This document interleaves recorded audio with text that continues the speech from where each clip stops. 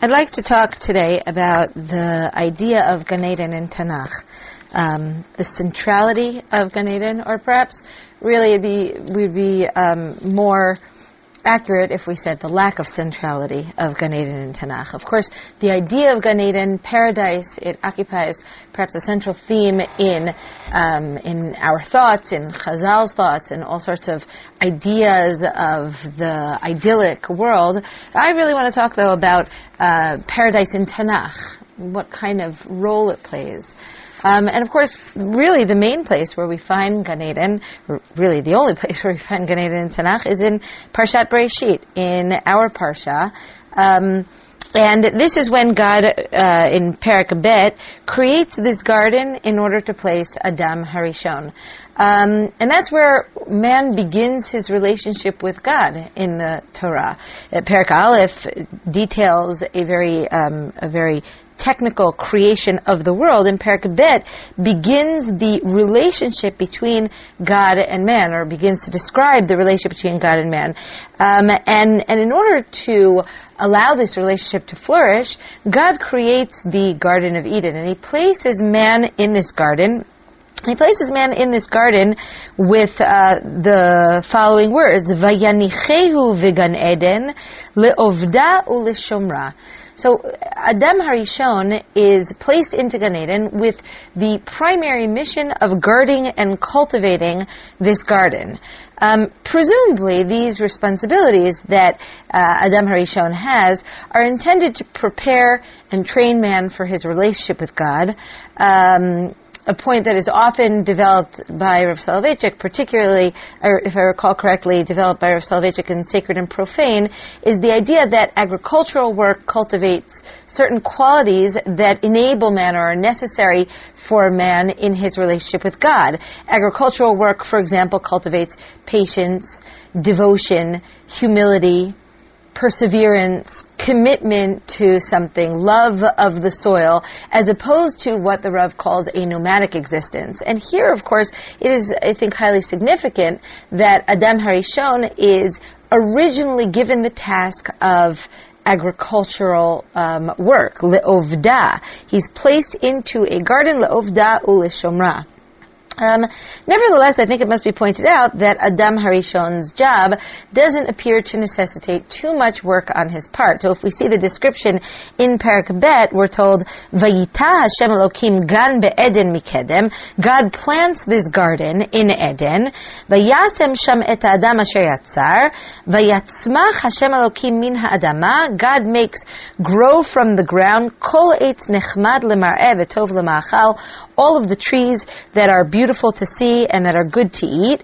And if you look in the next pasuk, in pasuk Yud, v'nahar yotze me'eden lahashkot et hagan, right? That there's a natural water source that comes out from Eden in order to water the garden, and it has 4 different parts, and each one is named. A water source irrigates this garden. Adam Harishon's work is minimal. It's perhaps one might say it's token. He doesn't really have to do that much. God has already planted the trees, and of course this water source is constantly flowing and rejuvenating and refreshing itself. Now, in general, I think the description in Perek Bet of Adam Harishon's life in the garden is harmonious. It's idyllic. He lives a simple, harmonious existence, and the harmony that one sees here can be found in several arenas. One might even call them the key arenas of man's life.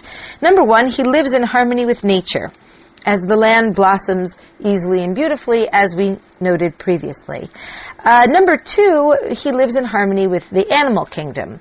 The animals are dominated by Adam Harishon, and this perhaps may be indicated by the fact that Adam Harishon gives them names. In Pasuk Kaf, or even before that, in Pasuk Yud Tet, God brings to Adam all of the animals to see what he will call them, and in Pasuk Kaf, Vayikra Adam Shemot l'chol habeima u'la'of hashamayim u'l'chol chayat hasadeh.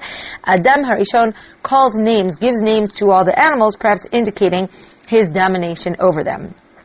The third area of harmony that can be perceived in Adam Harishon's life in the Garden of Eden is his relationship with his wife.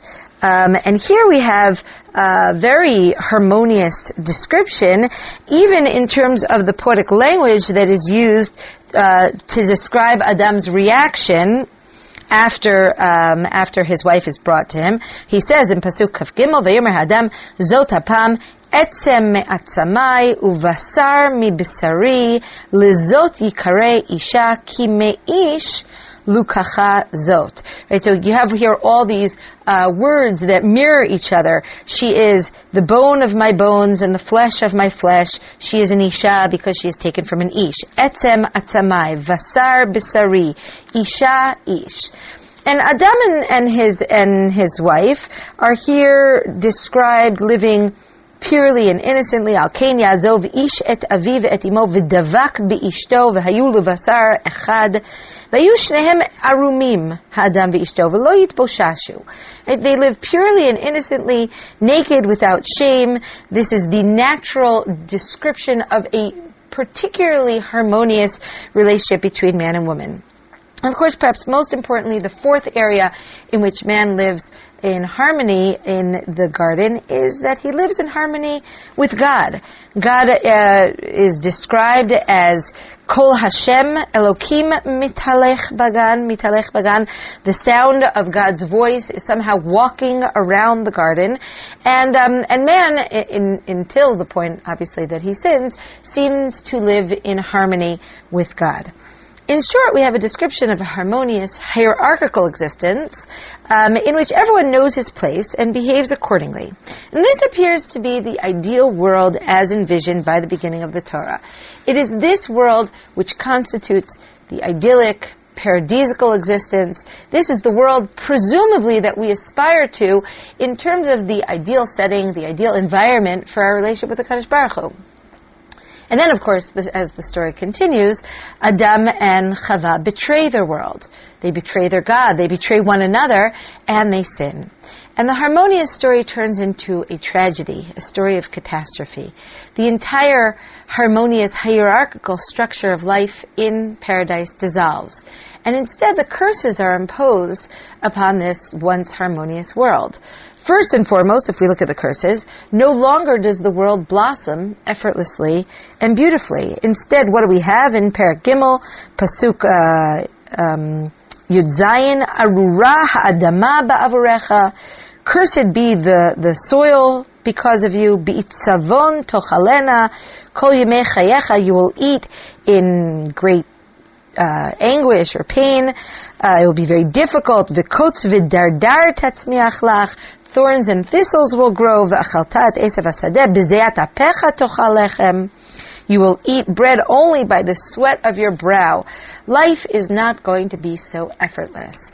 Man's hegemony over nature, a world which blossoms effortlessly and easily and beautifully, this world has basically disappeared. Now, in terms of man's relationship with the animal kingdom, perhaps that may be perceived in the curse that is given to the snake, in which the snake is told, "Ve'iva ashit bincha uven ha'isha, uven zar'acha uven zar'a. Hu yishufcha rosh v'ata teshufenu akev." Man and snake are doomed to live in perpetual enmity, symbolizing perhaps the dissolution of the peace which reigned until now between man and the animal kingdom. At some point, man and animal do not live in such harmony as was indicated in Perek Bet, and perhaps this moment of the curse is the watershed moment in which no longer is it a given that man has hegemony over the animal, but rather man and animal are engaged in some sort of struggle, in some sort of contest. Of course, the area which is most obvious that the peace and harmony that once reigned no longer shall reign is between man and his wife. Immediately after the sin, the sort of naive purity that we saw in the original description, V'shnehem eromim v'lo yitboshashu, changes as they begin to feel shame. But more importantly, of course, they're cursed with an imbalance in their relationship. In Pasuk Tet Zayin, in Perek Gimel, God says to the woman, Harba arbe itzvonech v'heronech ve'etzev teldi vanim ve'el ishech shukatech v'hu yimshol bach. To your husband shall be your desire, God says, and therefore, I added in the therefore, I think the therefore is indicated here, therefore he shall rule you. And yet, perhaps most significant of all of the areas in which harmony has dissolved is the area between man and God. Man is banished from the garden of God's presence. He's banished from the tree of life. And this we're told at the end of Perek Gimel. The end of Perek Gimel, we're told, Vayishalchehu Hashem Elokim miGan Eden. God sends him from Gan Eden. Vayigaresh et ha'adam. He banishes man. Vayashken mikedem leGan Eden. And he makes him dwell east of Eden. Et hakruvim ve'et halat acherev hamitapechet lishmor et derech etz ha'chaim. He makes the Kruvim dwell east of Eden, and the fiery turning over sword that guards man's entrance, that guards man from, again, having access to the Eitz HaChaim.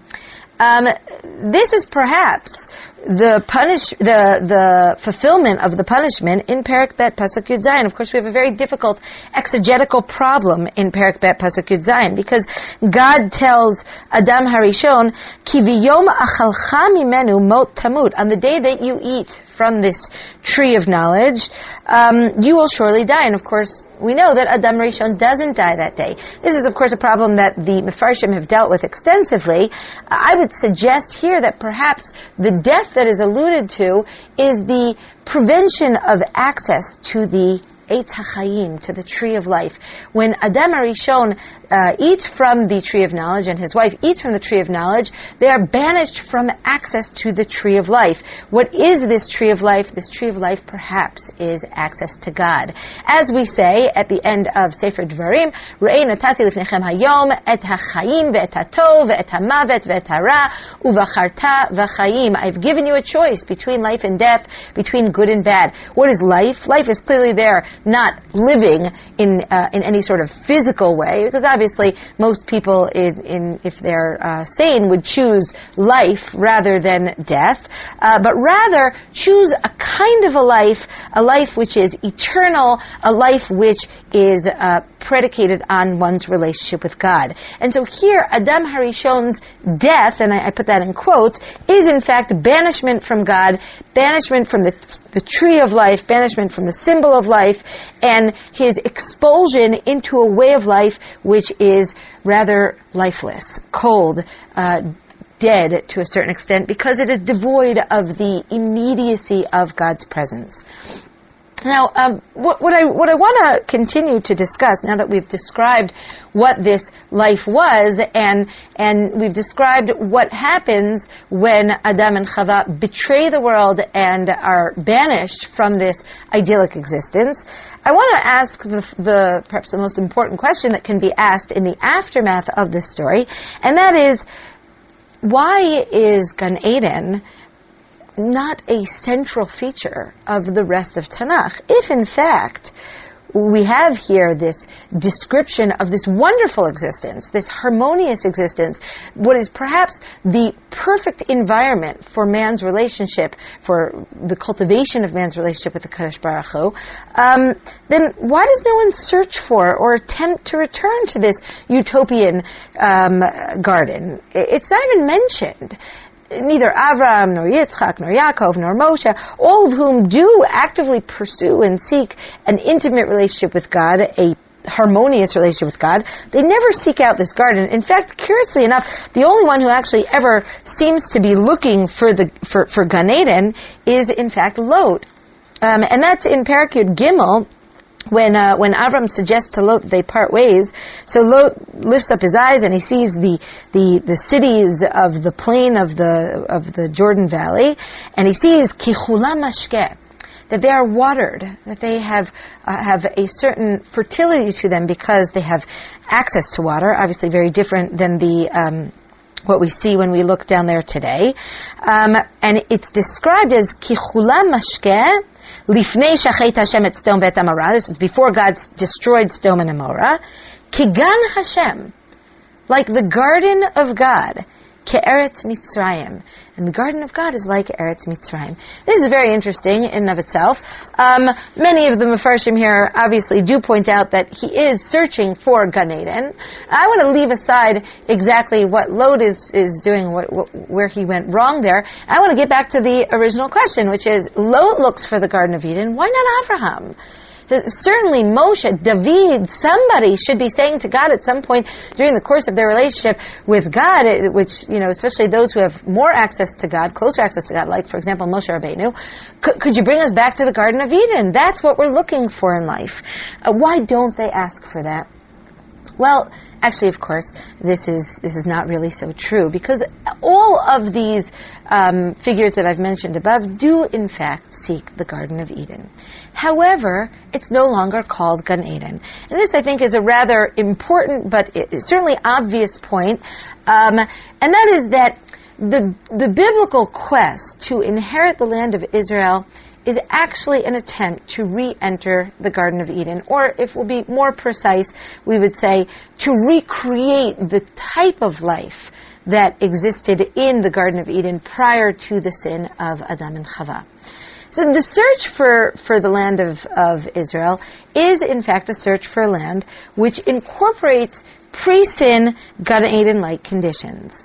In the land of Israel, first of all, man and God are supposed to live a harmonious, intimate existence. It's a place where Kol Hashem mitalech b'tocho. And as we know, we say it every day in Kriyat Shema, when man and God live in a harmonious state in Eretz Yisrael, this finds expression in the easy blossoming of the land. Im shema tishme'u v'natati mitaretzachem b'ito yoreo makosh v'asafta degancha v'tirashcha v'yitzarecha. Right? If you listen to God, if you live in harmony with God, the land will blossom easily and effortlessly. In fact, it seems that there are several places I think that this point is made very clear in Tanakh. Perhaps I'll just mention as a side something which I don't really have time to get into, but which the Midrash is certainly very aware of, and that is that perhaps the fullest expression of this idea exists in the similarity between the Beit HaMikdash and Gan Eden, right? The only two places where Kruvim appear in Tanakh is in Gan Eden, or rather, more accurately, outside of Gan Eden, and of course, deep in the Beit HaMikdash. Not just deep in the Kodesh Kodashim, but throughout the Beit HaMikdash we have images of the Kruvim that are woven into the curtains, etc., etc. In any case, though, certainly, if we say that Eretz Yisrael is the recreation of Gan Eden, we might say that the most concentrated form of this recreation exists in the Beit HaMikdash. This is true throughout Tanakh. It's also true throughout Chazal. Perhaps one of the places where it is most obvious, it's most evident, this idea, is in the beginning of the section of Tanakh that is commonly known as the Tochacha, and that's in Vayikra, Perek Kavav, in Parshat Bechukotai, the beginning of Parshat Bechukotai, before we get to the punishments that God will give Am Yisrael if they are bad, we have a section in which God tells Am Yisrael, He tells His people, that if they keep His commandments, their reward shall be the land of Israel, and particularly the special conditions that are attached to it.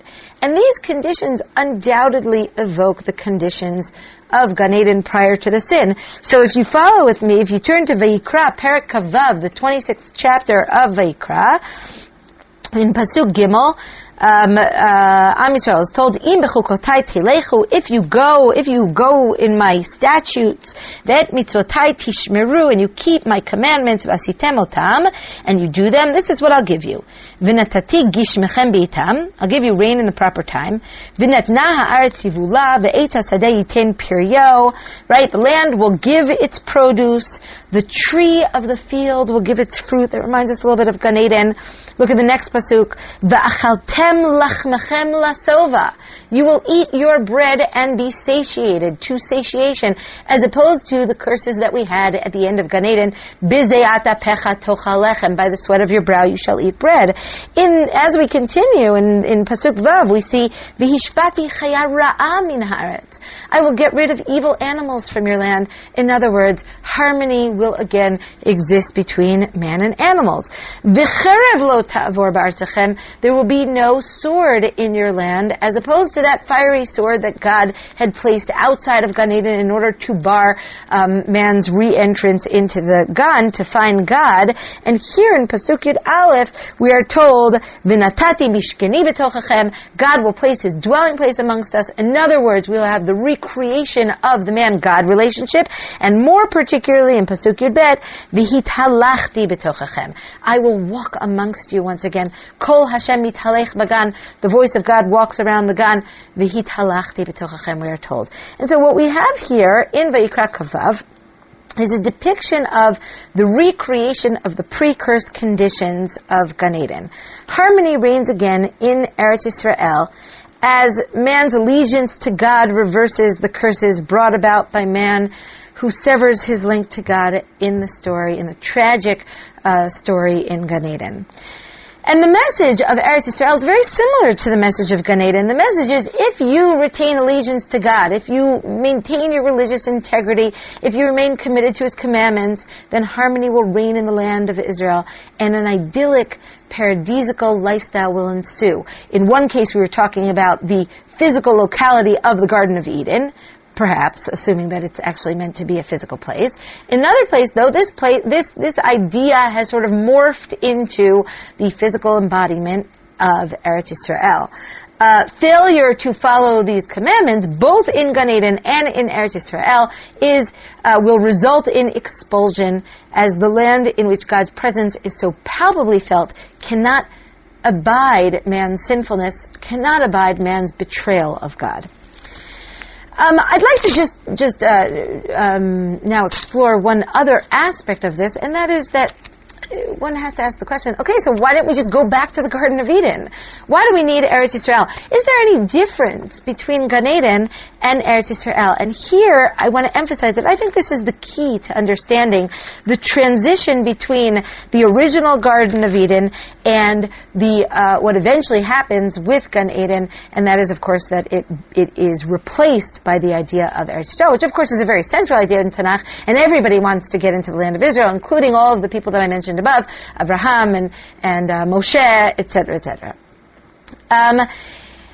See, what happens is that in an effort to prevent the tragic results of Gan Eden, the catastrophe of Gan Eden, God does not send them back to the garden, because the garden is surrounded by lush rivers, and that we mentioned before rather briefly, but we mentioned that the garden is easily irrigated, and that Adar Rishon doesn't have to do too much work. And so it is very deliberate, and this is a point which I think is a central point in Tanakh, that God chooses a land which has no natural water source. And in fact, Israel is described using two very common descriptions of its borders in the Tanakh. The minimalist border, again without sounding political, is Dan ve'ad Beersheva. The northernmost border is Dan, the southernmost border is Beersheba. But we also have a maximalist description of Eretz Yisrael's borders that appears quite frequently. Min Nahar Hagadol, Nahar Mitzrayim, Ad Nahar Prat.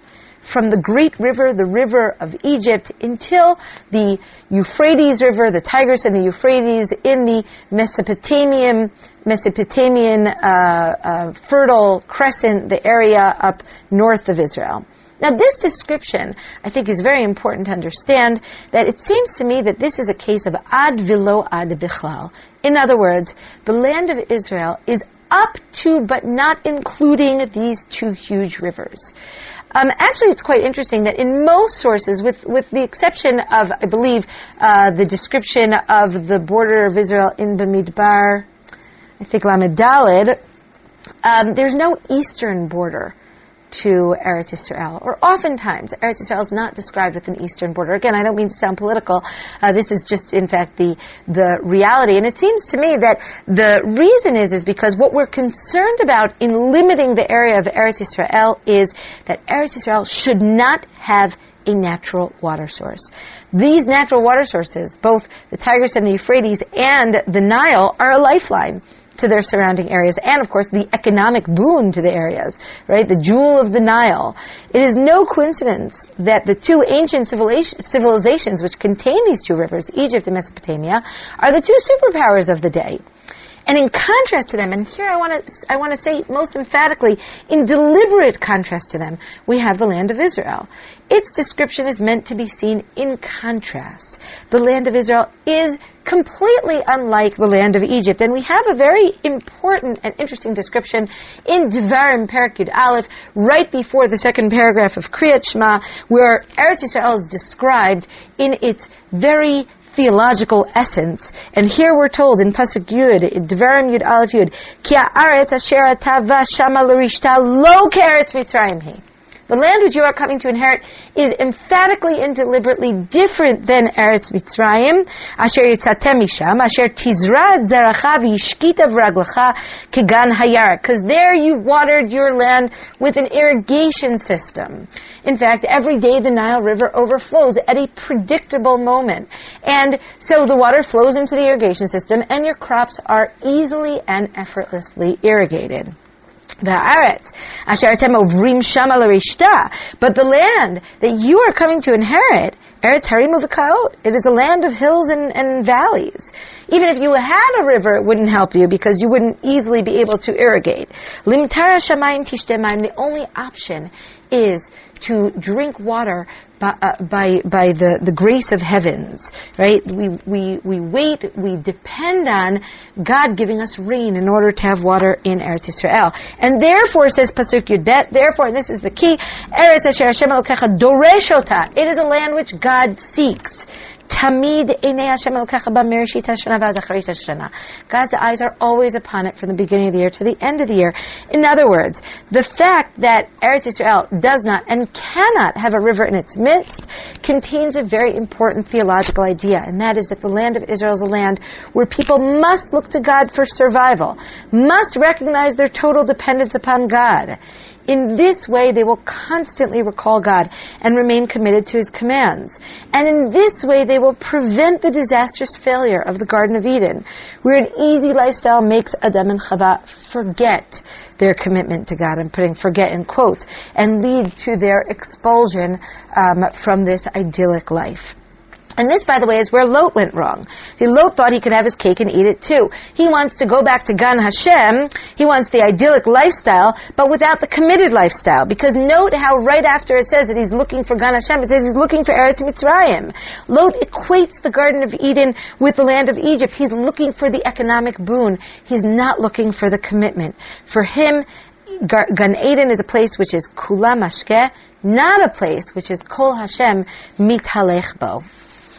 And this idea, I think, is also found at the very end of the Torah in Parshat Vizot HaBracha, at the very, very end of Moshe's bracha to Am Yisrael. Here he is sending them into Eretz Yisrael, and he says in Pasuk Kafchet. Well, let's start before that in Pasuk Kav Zayin. Me'ona Elokei Kedem umitachat zrot olam vayigaresh mipanecha oyev vayomer hashmed vayishkon Yisrael betach. I'm emphasizing certain words because all of these words are words that appear at the end of the story of Gan Eden, the story of the curses of Gan Eden. Here God is, instead of banishing them from Gan Eden, vayigaresh mipanecha oyev, He is banishing them from, he's banishing the enemies. Vayishkon Yisrael betach, instead of Vayishkon the Kruvim, in order to prevent their access, God is now once again placing them in, he's placing them back in Eretz Yisrael. And here what is described is El Eretz Dagan v'Tirosh. He's putting them in a land which is a land which has produce, but here we're told Af Shamav Ya'arfu Tal, but its heavens give water. In other words, Eretz Yisrael is a land which it blossoms, but only if we learn how to cultivate our relationship with God, because God determines how much water we get. And we conclude, therefore, with some insights into this major theme of the Torah. The Torah actually begins in paradise, and here we just saw it ends also in paradise. The venue is different, but the conditions are very similar. Although one condition is very, very different, and that is that Eretz Yisrael has no water source. The goal of the Torah, then, is to return to the conditions, the precedent conditions of Gan Eden, harmony between man and nature, harmony between man and animal, harmony between man and God, and I deliberately skip harmony between man and woman because that's really for another shir. That's for a shir about Shir Shirim, but we obviously don't have time for that right now. The goal of the Torah is to return to Gan Eden, but with one very significant difference, and that is without the easy irrigation of the land, and instead the conditions are ripe for acknowledging and recognizing constantly and consciously and deliberately our dependence on God. And so our survival in the land of Israel is like Gan Eden, conditional. Our ability to maintain our idyllic lifestyle, the one which we have yearned for so many years, is dependent upon our maintenance of a committed lifestyle. Shabbat Shalom.